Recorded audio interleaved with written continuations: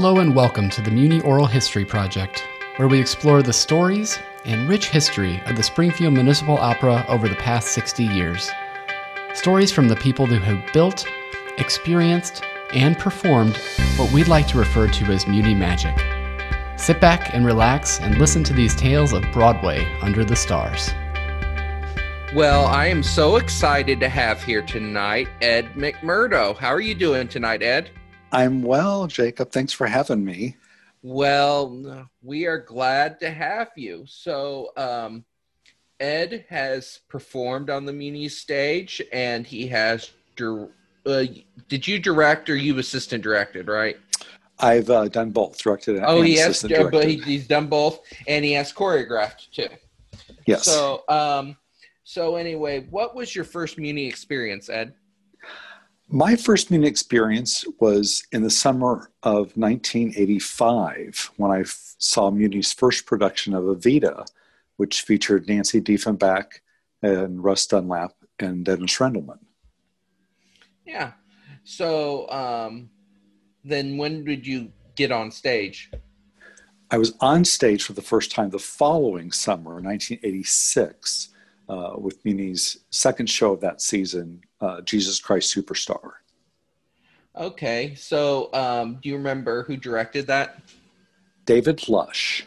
Okay. Was his name. Who were you in that one? I was one of the apostles in that show. And do you remember who else was in it? Oh, gosh. Eric Huber, who I'm still friends with all these years later, was in that first show with me. Joan Sestak, who still helps on shows, is still around. Terry Wells, who's still around doing shows.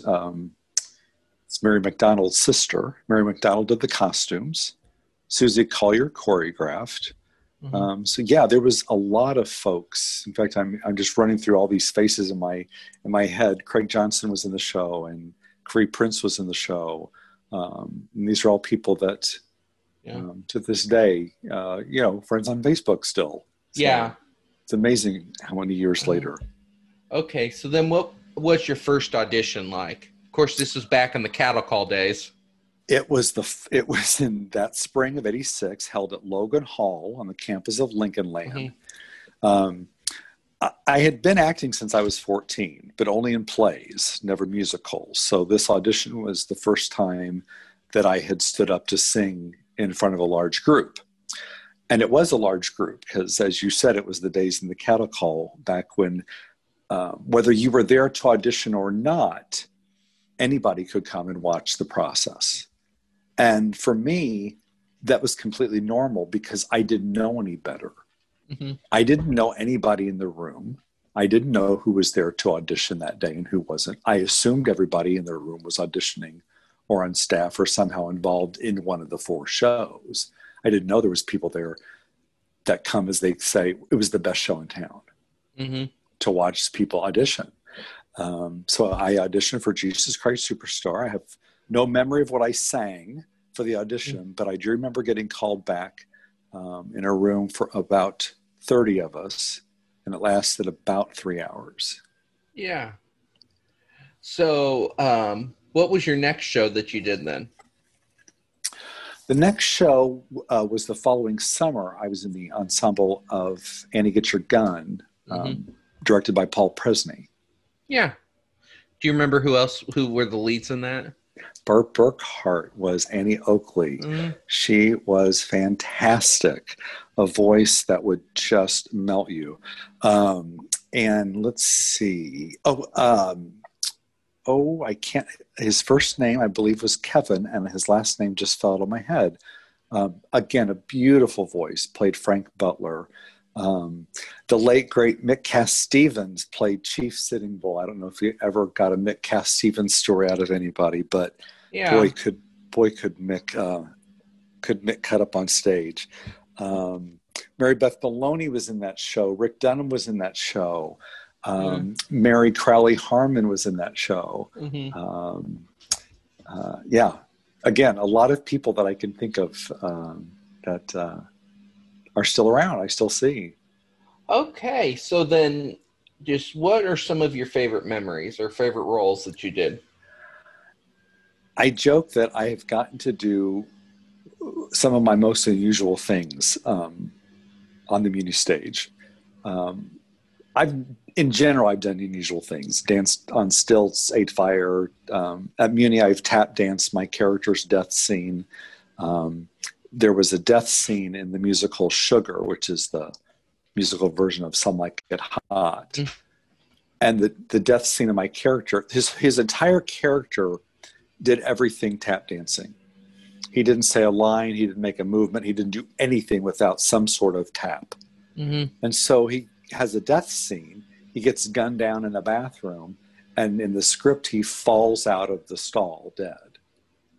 It was too boring. And so along came Marge Birchtold, who choreographed a tap dancing death scene for me.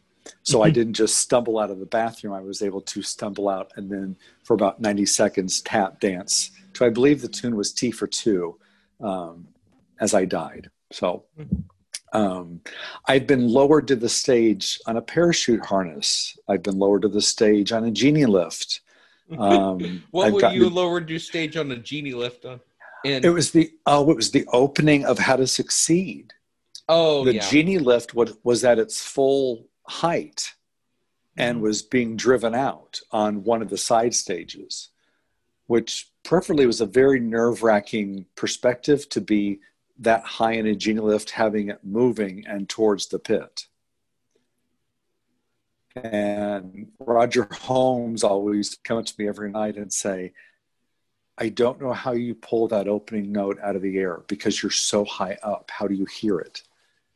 Because the orchestra was so far below me and they were just noise at that point because the genie lift was making its own whirling sound.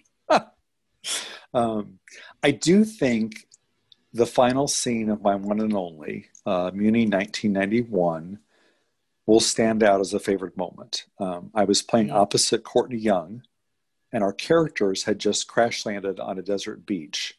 And right before the Travelers were to open, the crew brought out a 4-foot wide trough that was the width of the stage. And they very quickly poured about 4 large outdoor Rubbermaid garbage cans full of water into it. And the scene opened on Gershwin's classic, So Wonderful, concluding with this long instrumental section of Courtney and I dancing in the wake of that surf in the water. And by the end of the number, just drenching ourselves and splashing water completely into the wings, watching the crew that was so hot those nights in July, standing there hoping that the water would reach them if we could splash it far enough towards them. So you don't get those moments indoors. Yeah. Indoors, I think we would have had to been a lot more subtle in how far and how playful we would have been in all that water. Yeah. But on that stage, we had the freedom to play. So you said you've done a lot of dancing roles. Were you trained as a dancer, or did you just kind of learn as you went? Literally learned as I went. I was cast in Superstar in '86, and bless her heart, Susan Collier was my first choreographer, and she had a lot of dancers she'd worked with previously. And the numbers I was in the back, or I was on a step. I just did arm movements. Wasn't much I did. The following summer, when I did Annie Get Your Gun, I began to get into dances. That's, the show had waltz, and it had, all kinds of different styles to it throughout, and kind of started falling in love with it. Yeah. So, of course, one role that I've heard mentioned that you did was Will Rogers in the Will Rogers Follies. Can you talk about that show? That was an unexpected show for me. I had heard about it. I had heard that composers, Aaron Flaherty's had composed, and I enjoyed their stuff. And it wasn't until I saw it performed that I fell in love with it. And usually I fall in love with the show earlier. If I see it, if I hear the music, or if I think the concept is neat. And it was probably the only time in my life, and I can't think of any other part I've done this for, Only time in my life I looked at the part and I thought, you're at the age right now that you could do this. Any other age, I don't think I could pull it off. If I was any older, I'd be closer to his age to tell his story, I think. Mm-hmm. But it was so demanding physically. And at the same time, I thought if I was any younger, I don't know if I would understand someone like this, who had great humor. Mm-hmm. And my favorite part about the role when I saw it that I didn't get from the music, from just hearing the soundtrack ahead of time, I didn't know that he spent the entire show talking to the audience. And that's why I fell in love with it. Because it was something I had done in shows before and I've done in shows since as a character, to narrate a show in such a way. And I find it's one of the things I can raise my hand and actually say, yes, I do that well. I can do that well. And it was a joy, 8 performances, to be able to connect with a different audience every night, even though the jokes were the same, to be able to come out and talk to each one of them, as he did, as Will Rogers did. So loved it. Hardest work I did. Yeah, who directed that? Susie Collier directed and choreographed it. Oh. And I don't think you can do it any other way. Tommy Tune did it that way when he first directed it. It's so intricate. Every number, every scene, every crossover, it's all connected in the blanket of a Folly show. And if you don't know that genre, if you don't know how that works, it will fall flat on its face. And she was brilliant bringing that show to life on stage. Who else was in it? Oh my goodness. My dear Deb Brutus played a character called Ziegfeld's Favorite, which was Mr. Ziegfeld's favorite character in the Follies. And she would come out and do these great bits with me and great bits with Mr. Ziegfeld.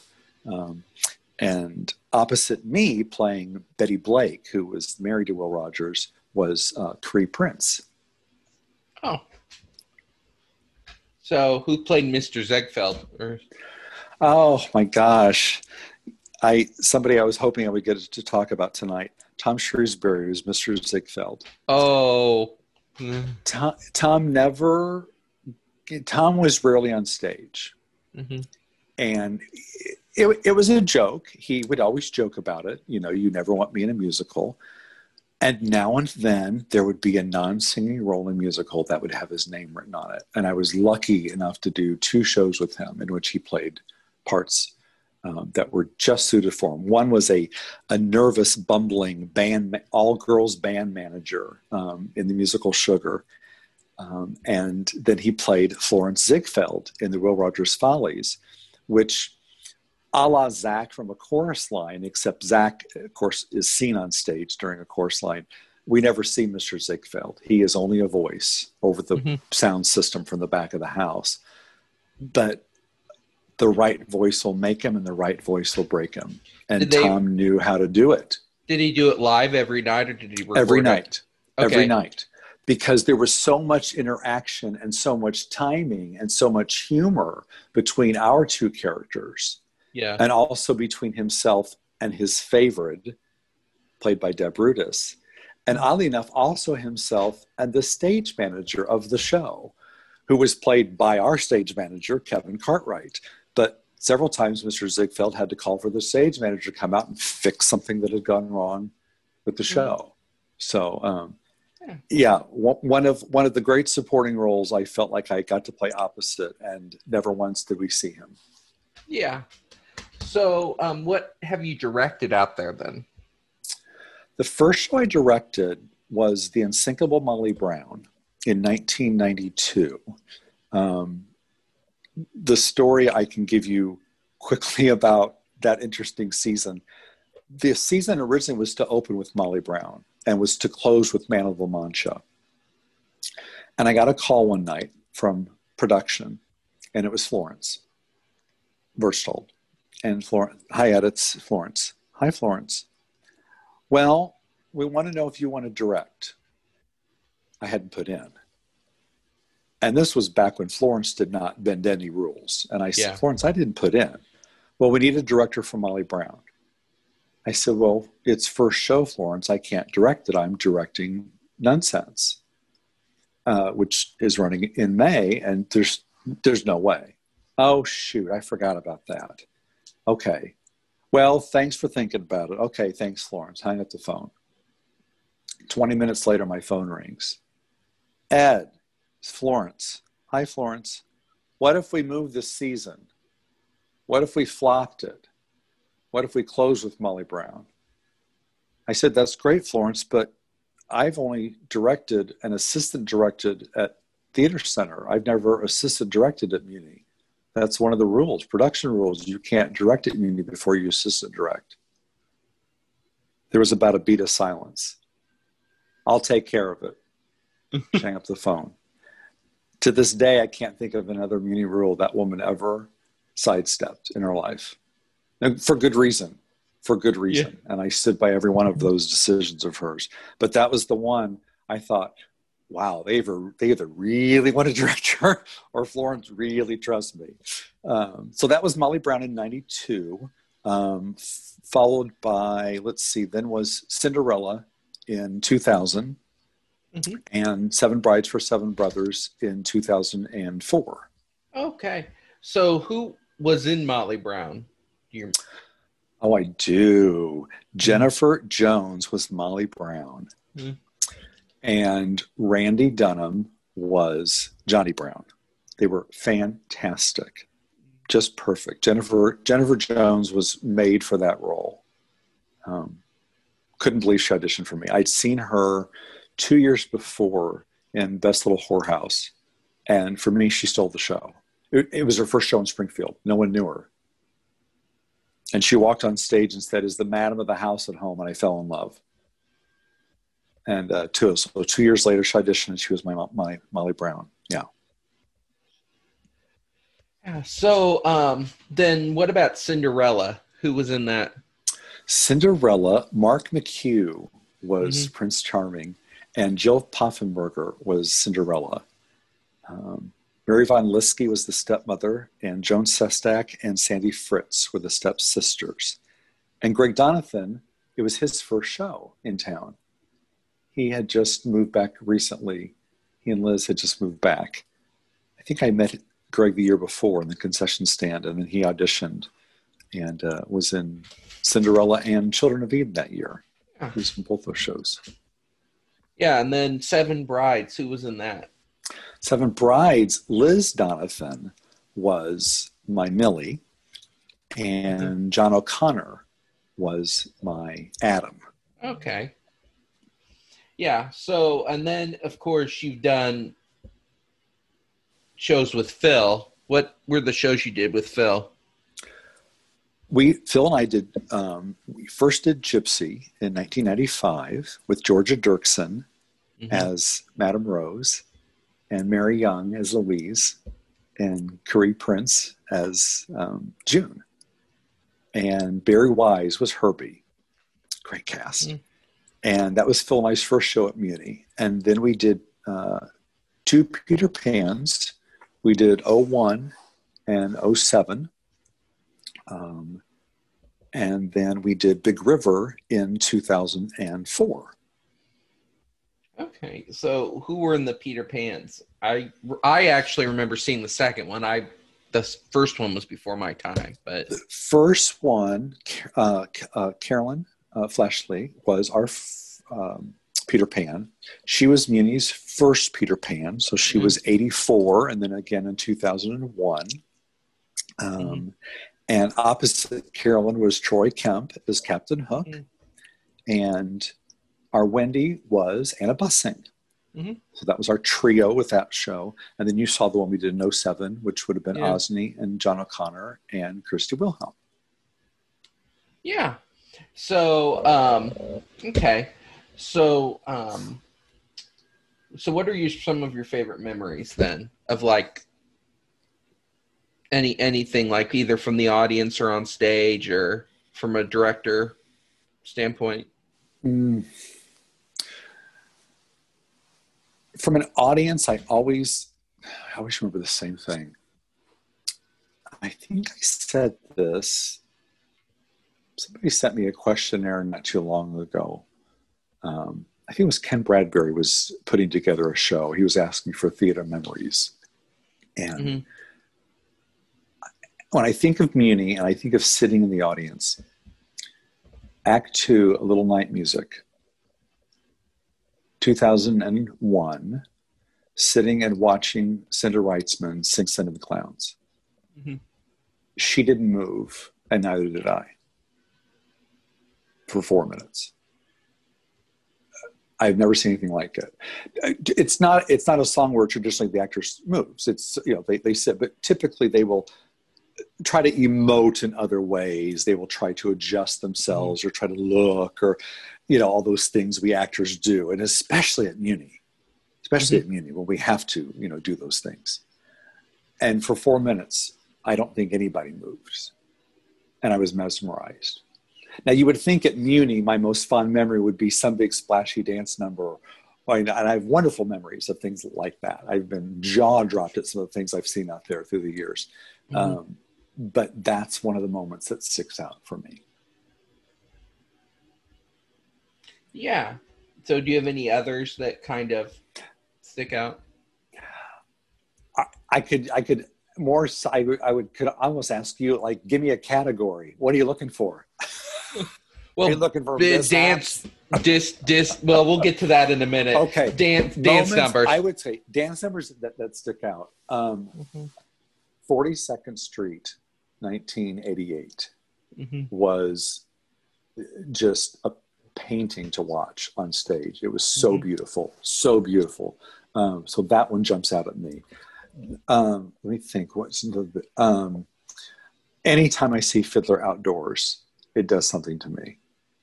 I remember seeing the 98 Fiddler was gorgeous out there. What else do I love?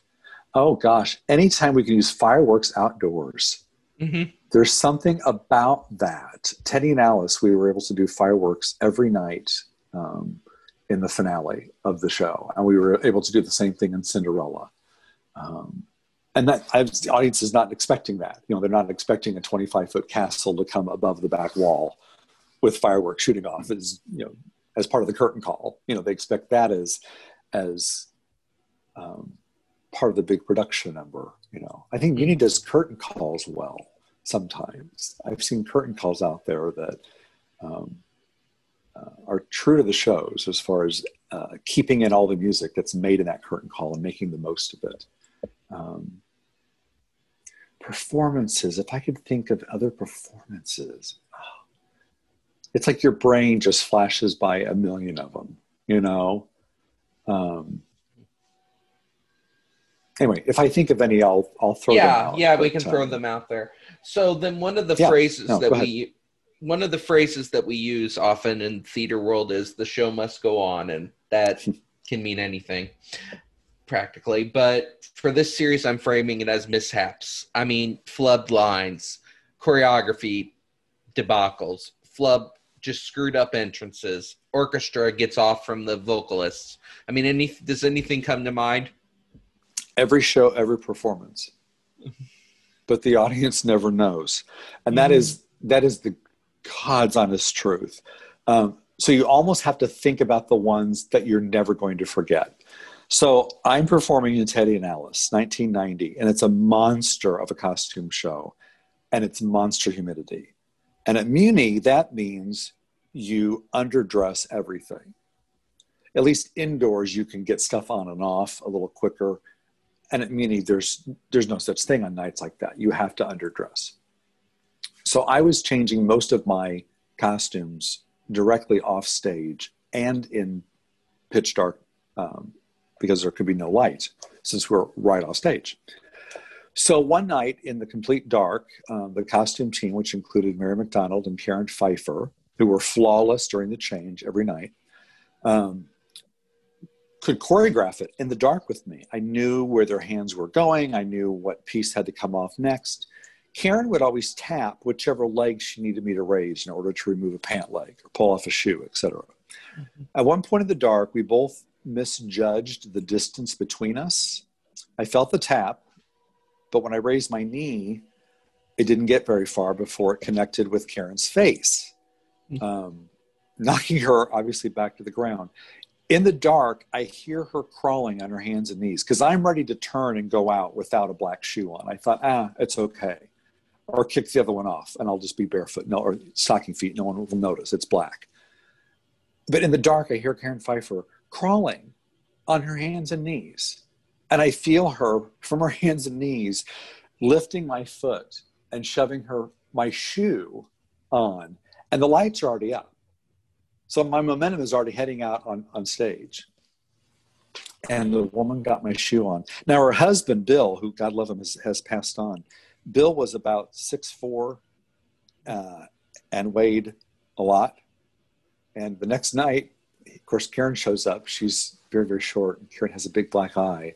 And Bill's standing next to her, who was a great kidder. But there was a moment where I thought, because she was black. Sheer eye was black. So I felt horrible. But that's one of the ones that I will never forget. And then it's the mishaps I think of or that are burned in my head are not the ones that happen on stage, because I think those you just go with, your mind takes care of it, and you move on so quickly. It's the stuff that's off stage that sticks with me. Those shows where you had monster changes like that. The old days when we had a trailer stage left. And if you had any kind of costume change stage left, you either did it just in the wings, or you crawled back into the trailer over the top of whatever was stored in there and found you a little spot back in there if you're a little modest and changed back there. That was all that was stage left, that and woods, or, getting there and, thinking, oh God, please don't let any of my costumes have fallen off the wooden pegs in the dressing room, because they did, and it rained the night before. The water ran down the center of the dressing rooms out back. And so there was a gully a couple inches deep, which was good because the water would collect in the gully. But sometimes if your clothing or something fell into the gully, you show up the next night and you've got a soaking wet shoe or sock or something. So we fought more weather in my early days. And the Lundgren building was like the end all and be all of places to be, because it was, the newest thing, and it was, loved it. Loved the Lundgren building. Yeah. So then one of the phrases that we commonly use is Muni magic. And of course, you've been involved with Peter Pan twice. Of course, that is literally Peter Pan flying in through the nursery, or the beast transforming into the prince. And then, of course, to some people, it is just being transported to far off places, being immersed into a story. What does Muni magic mean to you? I've always felt that Muni synonymous with outdoors, being under the stars, which I've always associated with a magical place. As an audience member and as a performer, the experience is just so different. And we can discuss humidity and rain and bugs and how that affects us when we're enjoying outdoor theater. But there's something about being in open air. No ceiling above you to bounce your performance back to you. And we talk about having to be big on the Muni stage because the audience seating is so wide. But it's so much more than being broad or loud. It's about filling that vast air with a performance. And I think Muni audiences respond in ways that no other audiences respond because of the magic of outdoor theater. We find ourselves shouting and clapping and cheering and expressing ourselves in ways that we just don't do indoors. Yeah. So then also another concept that we commonly use is Muni family, and that can literally mean a family being involved in the show, whether you have family members on stage and then the ones that aren't are backstage doing hair, makeup, set crew, or just front of house ushering every single night. Or then there's also the concept of lifelong friends. So what does Muni family mean to you? Simply put, the family that I chose for myself, the family that's 35 years old, some of them 36 years old now, as far as the years of friendship. Just like my biological family, it's the family that's still with me today. And the family that I continue to be honored to create with. You know, places like Muni, the freedom to create out there, again, we can talk about limitations on space and budgets and stuff, but all in all, the freedom to create a vision for these shows in a space with outdoor theater, you just don't get it anywhere else. And when you share that with people that have the same type of creative minds, it's an experience. You just taste it. It's so palpable. And what a beautiful thing for the spirit to have connections that last that long. It's very few people I know that have been involved in Muni, 5, 10, 15, that don't have those types of friendships and relationships. And I love that. All interconnected too. Mm-hmm. So that kind of segues into the next question is, who are some of the special people that you've worked with out at Muni? I know this is a hard one for a lot of people. I know. After working with hundreds of theater people, you could be here all day gushing about people. So I deeply wanted to have talked about Tom Shrewsbury tonight. So I'm so thankful I did. And Florence too. Mm-hmm. Florence was such a staple for me. She sat at the top of the hill outside the old concession stand. She was, you would be there earlier most nights than Florence. But she was there every night, whether she was chair of a committee, chair of whatever, or just being chair of the trustees. Florence was there every single night, every single performance, every single year. I do not remember a night leaving, and she'd stay. That's what she would do. I saw her every night because she'd stay in her chair. She'd have a seat in the audience, but she sat by that concession stand in her chair, just one of the plastic chairs sitting out there. And to be able to stop by every night and what'd you think of the show tonight?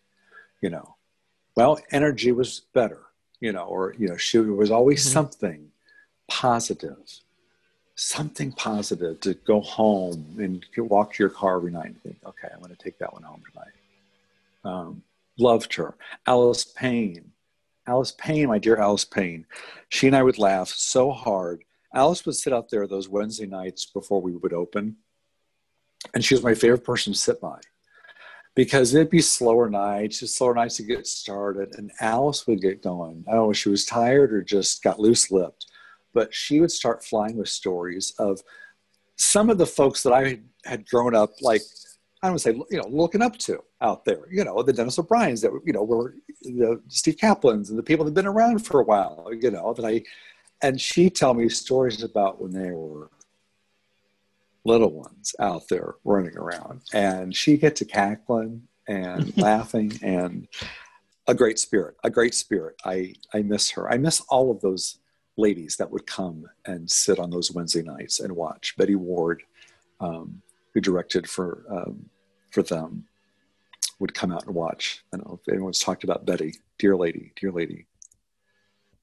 Yeah, but the people that are still with us now, we'll gush about them later. It's these beautiful ones we've lost right now that I hope people have gotten a chance to talk about. Of course, that kind of segues into another one that we just lost, is Gene Rubley. I mean, he was Muni's biggest cheerleader. I mean, he always had his wisecracks, but I mean, he cared deeply about Muni, and he was always there, and he'll be missed. Do you have any Uncle Gene stories? It's so funny. You summed up Gene so well, calling him Muni's biggest cheerleader, because boy, he really was. Mm-hmm. He really was. What's so great when it comes to Gene Rubley stories, when I hear the question, do you have any Gene Rubley stories? My honest response is no, none that I can share, which is an honest response, because I cannot think of an encounter with Gene Rubley that would be appropriate to repeat in any venue. Mm-hmm. And that's a God's honest truth. But at the same time, on the heels of that would be then a conversation about theater, and a very honest conversation about theater. Gene was not afraid to say, "Did you see that piece of crap last week on blah, blah, blah?" And no, Gene, I was just so shocked that he was like the Sophia Petrilla, he just, the filter was gone there sometimes with Gene. But then other times he would, especially someone that was new on the scene, "Have you seen so-and-so?" So, "No, I haven't seen him, Gene." Because he volunteered at the museum. So I got to spend a number of years, my gosh, a dozen years with Gene volunteering at the museum. And it was through Gene that I got to hear about a lot of the up-and-coming younger performers, because he would see them first. And he'd say, "Oh, you've got to check out so-and-so. What a voice. What a dancer." So no, Gene will be missed. Yeah, he was a force. Yes, he was. Do you remember him in the Iron Lung in City of Angels? Very well. Very well. Again, went for the part. He was like, "I can do that. I can lay on a table." And I love that. I love when people look at a role and think, that would be fun. Jonna Keene. Do you know Jonna Keene, Jacob? Yeah, she's on the board now. So yeah, Jonna Keene and Joan Sestak looking at the dancing cow in Gypsy and going, "I think I want to be the dancing cow." And so that's what they auditioned for. These beautiful voices, moved so well, great character actresses, and they wanted to be the dancing cow. Now, the fight of who was going to be the rear end and the front end was a whole different ballgame once they got cast, but that's exactly what they did. And they had a ball, and they were so funny as that dancing cow, because if you've ever seen Gypsy, she is a character in and of herself. So. So then the last question I have, of course, yes, is the deep one, is what makes Muni special? It was a place for me to belong, where I could express myself and find myself and be myself. And I don't know how much simpler I could say that, because I had never had a place in my life until I walked into Muni where I could do those things, feel like I belonged, feel I was able to express, and feel like I was able to be just who I was. And I think that's a lot of why I became the person I am today, was because of those experiences at Muni, finally giving me a place to be that person. Okay. Well, thank you so much, Ed, You for are spending some welcome. time. And we will talk soon. You have a great rest of your evening. You too. Thank you so much, Jacob. I appreciate you including me. No problem. Talk to you later. Take care. Bye. Bye. Thank you for listening to the Muni Oral History Project. This is an ongoing effort to capture the memories and stories of the Springfield Municipal Opera. If you have pictures, videos, or stories you'd like to contribute to this effort, please email history@themuni.org. Your hosts have been Jacob Potty and Craig McFarland. Production assistance by Vanessa Ferguson and Jeremy Geckner. Special thank you to the Muni Board of Managers and the Muni Board of Trustees for their support in this effort. And thank you to all the Muni family who continue to help us create magic every summer.